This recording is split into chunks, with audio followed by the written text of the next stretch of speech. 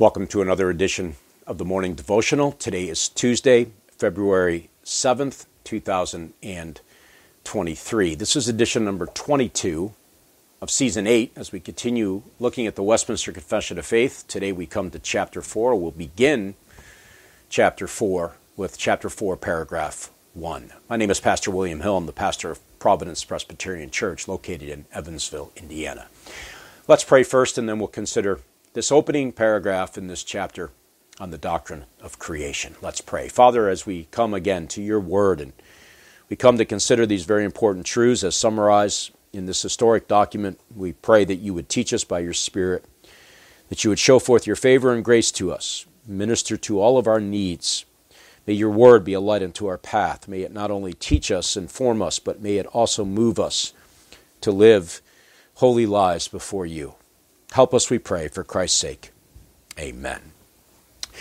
Well, we have just completed Chapter 3 and the doctrine on the issues of the decrees of God, and especially as it relates to God's electing work and redeeming a people to himself. Now we turn to this very short chapter, Chapter 4. It has two paragraphs in it. It highlights for us in summary fashion the work of creation that God himself has wrought.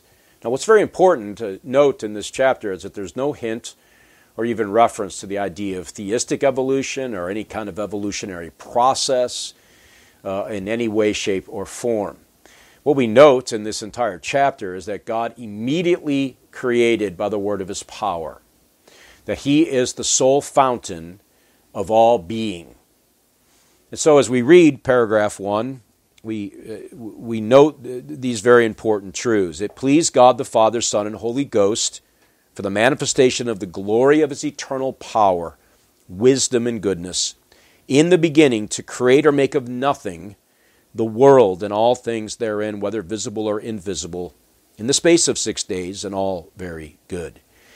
Now, what we note immediately in this opening paragraph is that all three members of the Godhead are involved in the creation of all things visible, that is to say, everything you can see, and then those things invisible, those things that you cannot see, the angels, all the different spectrum of light that we, our human eyes, cannot comprehend, cannot see, all of it, everything was created and at work of all three members of the Godhead, the Father and the Son and the Holy Spirit. We know that Scripture makes it quite clear that in the beginning God created the heavens and the earth. And we also know that in that expression we have other expressions that link to that.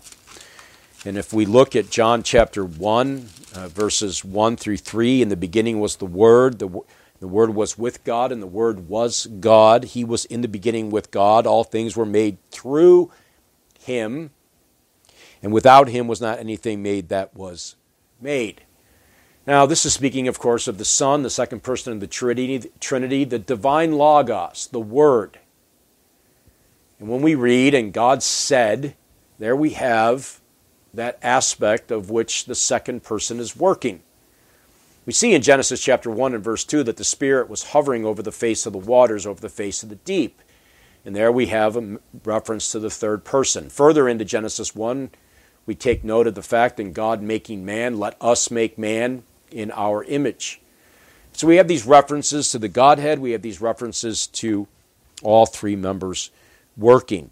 Notice that he does this for the manifestation of the glory of his eternal power, wisdom, and goodness.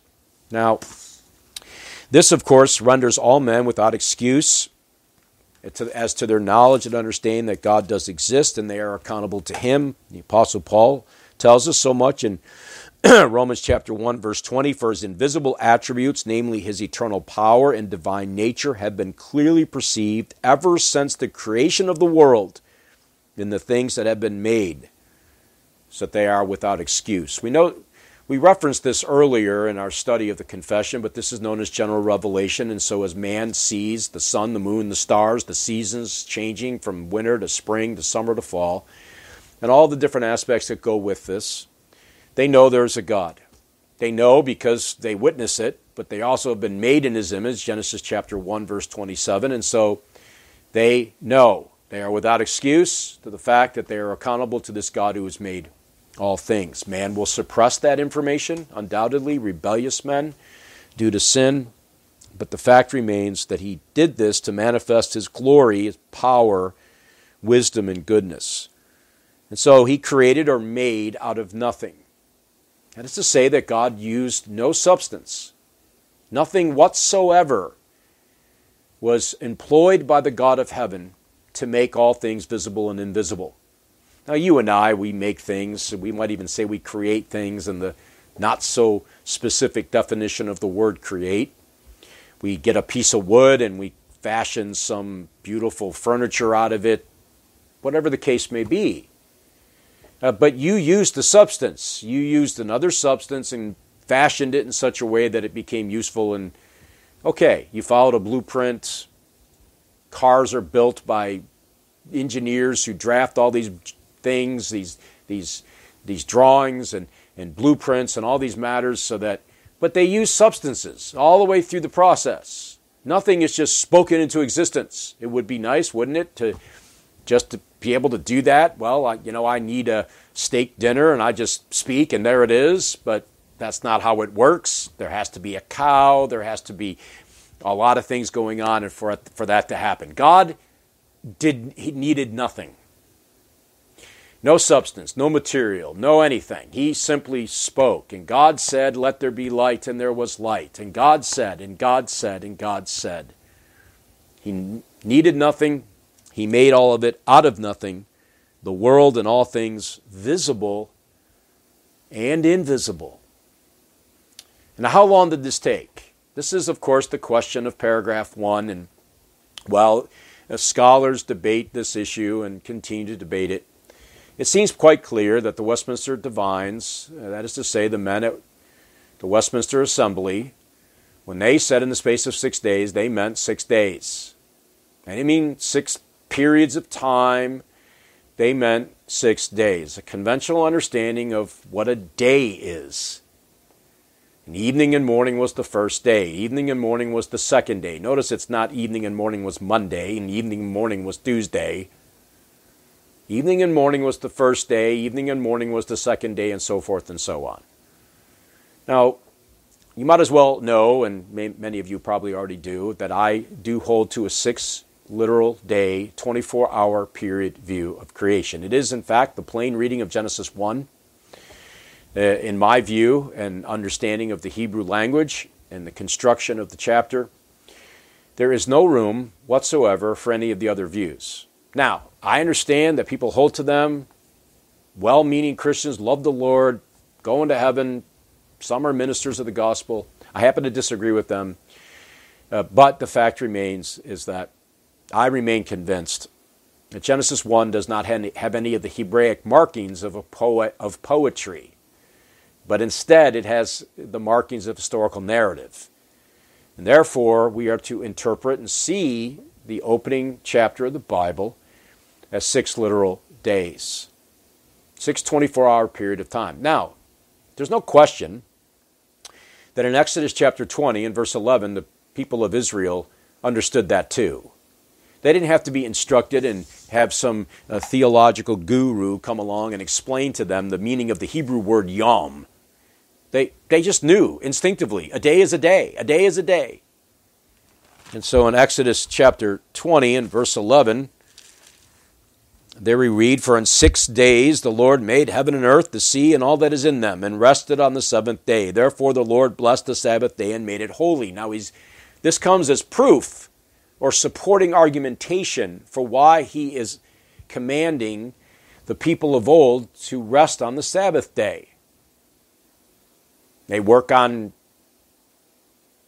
6 days a week, but they are to rest on the Sabbath, the 7th day in this case.